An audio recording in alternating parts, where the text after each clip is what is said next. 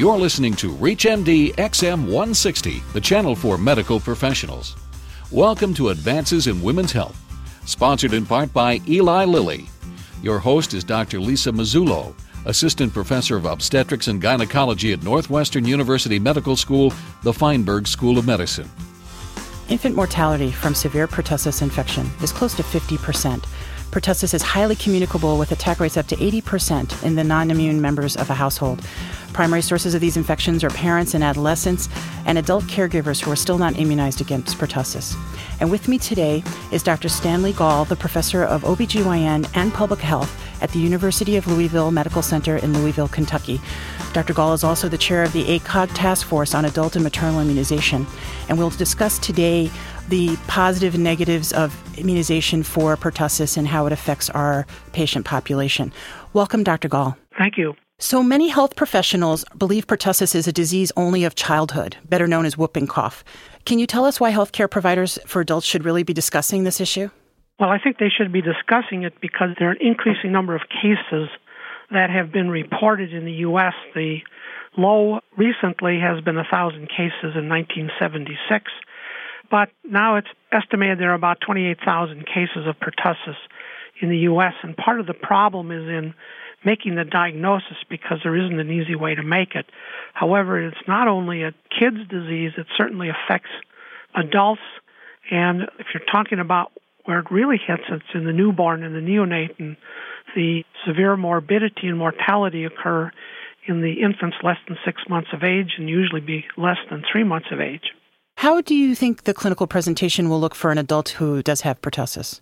Well, the person who has pertussis will, after exposure, there'll be about 10 days, there'll be the incubation period. Then they'll develop sort of like a cold, like runny nose type thing, very low-grade fever, which they'll have sort of gradually increasing a little cough. At that time, they become infectious when the cough starts because they have the bacteria in the tracheobronchial tree, and when they start coughing, then they can spread it that way. Generally, the diagnosis is made after 3 weeks of cough, and that's sort of the clinical definition of pertussis. If you're coughing for 3 weeks, you have pertussis. That's really unfortunate that it takes that long because frequently by that time people have been treated with antibiotics or may have been treated with antibiotics or may not have been treated with antibiotics. Well, and everyone else around you has been exposed while that's been going on. Absolutely, and the type of exposure is large particles, so it isn't as infectious as measles or chickenpox. It is infectious for household members and people in the immediate vicinity. By that I mean within 6 or 8 feet from you. It sounds initially when you were describing that it's almost like a common cold for most people. So is there any definitive or suggested ways to diagnose this if you thought pertussis was the issue? Well, if you thought of it, then the gold standard is culturing. But even in the best of hands, because it's a fastidious organism, cultures are only positive at the optimal time in about 80%, and as the days go by, the culture results get less. Unfortunately, there's not an FDA PCR test that's been approved by the FDA, so that individual hospitals may develop a PCR, but they're not standardized, so the diagnosis becomes difficult to make on the basis of either culture or on the basis of PCR. And how are we treating pertussis if we're lucky enough to figure it out? Well, we're treating with antibiotics. Obviously, we'd like to prevent it with vaccine, but antimicrobial agents would be helpful if you start early. Once you get out 3 weeks, the antibiotics are not going to be helpful, and your thing really has to run its own course. So most people get what's called a DPT during their childhood immunizations until early adolescence. And so when is the last time you were protected for pertussis from that series of immunizations? Well, it's estimated that you are protected until early adolescence. And that is why we're seeing a large increase in the number of cases in adolescent individuals, because it's been 10 years since they've gotten their last pertussis. And up till just recently, there hasn't been a licensed pertussis that's been approved by the FDA over age 5. Currently, there are 2 products that are licensed for adolescents and adults. One product is from age 11 to 18, and the other one is from age 11 to 64. So there is some vaccine now available for the adolescent and for the adult. You're suggesting this is the Tdap that we are currently having available? Right, Tdap. And this Tdap is a little different than the one you give for children because the diphtheria in it is a reduced concentration of diphtheria. And the pertussis is different as well, isn't it? Well, the pertussis antigens are different in the two products that are on the market. How so?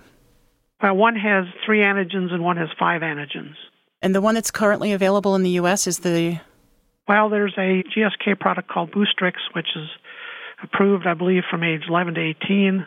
And then there's Adacel, which is a Sanofi Pasteur product, which is approved from age 11 to age 64. The Sanofi product has 5 antigens, and the GSK product has 3 antigens.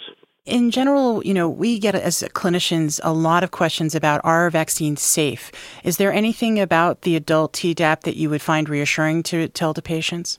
Well, I would say it's been used in a lot of people, and you get your usual type of injection-type reactions, but the acellular pertussis is much, much less reactogenic than the old whole cell pertussis. So things that the current young adults received when they were a little kid was a lot more reactogenic than this acellular pertussis that's currently being used. Remember, there's tetanus in it also, so there's some reactivity to that. If you're just joining us, you're listening to a discussion on decreasing pertussis infection in adults and possible adult immunization on ReachMD, the channel for medical professionals. I'm Dr. Lisa Mazzullo, and I am speaking with Dr. Stanley Gall today on this topic. So, Dr. Gall, we were just talking about some of the benefits of the vaccine, and I also think that the Adacel, which is the adult Tdap that's available, does not contain thimerosal, and I think a lot of people are concerned about the additives as far as they affect patients and possibly if they're pregnant, their children. Do you think that's a good thing, that Sure. the thimerosal's not in it? Currently, the only vaccines in the U.S. that have some thimerosal in it is a multi-dose influenza vaccine. No other of the vaccines have thimerosal, and that was removed in the year 2000. How much does Tdap cost, do you know? Gosh, I really don't know what Tdap runs. I'd have to say it runs $40, $45, but I could be wrong. The CDC has actually been giving a push for this, and so there's actually some free at some of the hospitals. And I understand that Walgreens is doing it for about $40 or $60, and it's covered on a lot of insurances. So it's always nice to be able to tell people it's somewhat economic. Who do you strongly recommend to get Tdap? Well, my screening is I ask a patient when they got their last tetanus shot. Most patients don't remember, so they automatically get Tdap. If it is more than 2 years since their last tetanus shot, they should get Tdap. Now, we know that tetanus protects them for longer than 2 years, but only 2% of the U.S. population is protected against pertussis. And the only way we're going to get at that group is using a surrogate. If I ask a patient, if you ever had whooping cough, they'd look at you and like you're from outer space. Mm-hmm. Because whooping cough for adults is sort of not even on the radar screen. But if you ask them about have they had a tetanus shot, they'll remember because usually they got it in the emergency room someplace. And if they don't, then they are a candidate for pertussis. It's anticipated that the current Tdap vaccine will be effective for approximately 10 years. Currently, the CDC does not recommend a repeat because there is no data available on repeat dosing. But by the time it comes for a repeat dose, there will be data. Do you think there's any concern about giving the tetanus type of the vaccine more often than every 10 years? Well, there have been large studies done. Actually, there's a large study done in Prince Edward Island, and every adolescent there apparently received Tdap regardless of when they got their last tetanus shot. And so there was really no increased reactivity in any of them. And so the CDC has recommended that if it's more than 2 years, it should be perfectly fine. And that's what we use at our institution. Do you think there's someone who should not receive Tdap, somebody it's contraindicated in? I think if a person has had an anaphylactic reaction to tetanus TD before or to whole cell pertussis before, they should not receive that. And do you think it's safe in pregnant patients? I happen to think it's very safe in pregnant patients in our institution. We routinely administer Tdap during pregnancy. I think it's important either give it before pregnancy, during pregnancy, or after pregnancy is over. You can make a strong case that with it you protect the mom, and we know from studies that about a third of the pertussis in infants comes from the mother. About 50% is unknown. Remember, the infant gets their Tdap injections at 2, 4, and 6 months, and they're not protected till they get to 6 months of age. So Certainly there are passive antibodies that go from mom to baby, and you get some protection early on when the largest morbidity and mortality occur in the neonate. Are there any side effects or negative sequelae to being immunized with Tdap? As far as long-term, the side effects that have occurred are those that have been related to injection site reactivity. Occasionally, there may be erythema or edema at the injection site, and the reactivity that children get with big swollen arms occurs really infrequently in the adult. And in pregnancy, people are even less reactive than they are when they're not pregnant to injections. Do you think in general that there is anything else we can do to reduce pertussis between folks other than immunization? Yeah, if somebody would get us a good diagnostic test, that would be very helpful to make the diagnosis, and I think we would see there's a huge number of cases that are non-reported, and maybe that would stimulate people to be more interested in it. The pertussis is treated with a Z-Pak, is that correct? Yes. So do you think that until we have a diagnostic test, that people should be more aggressive in treating these more like viral symptoms? Well, if you treat them more like viral symptoms, then they're not going to get any antibiotic. Mm-hmm. And that's really the problem, because they have to be coughing for 3 weeks to make the diagnosis. You're in an area where there has been a lot of pertussis, so your level of interest is a lot higher in those patients, and then I think that treating with antimicrobial agents would probably be perfectly justified. So we're basically saying that after a week, if someone seems to have the symptoms we've described, we wouldn't suggest going right to antibiotics because it could still just be a viral syndrome. It sure could be. And obviously we don't want to make any bacterial resistance. Do you know if there has been any whooping cough resistance to the Z-Paks or azithromycin? I have not seen any, but that doesn't mean there hasn't been any. Can you make some suggestions in how people who do not have Tdap readily available may implement these kind of immunization plans in their community?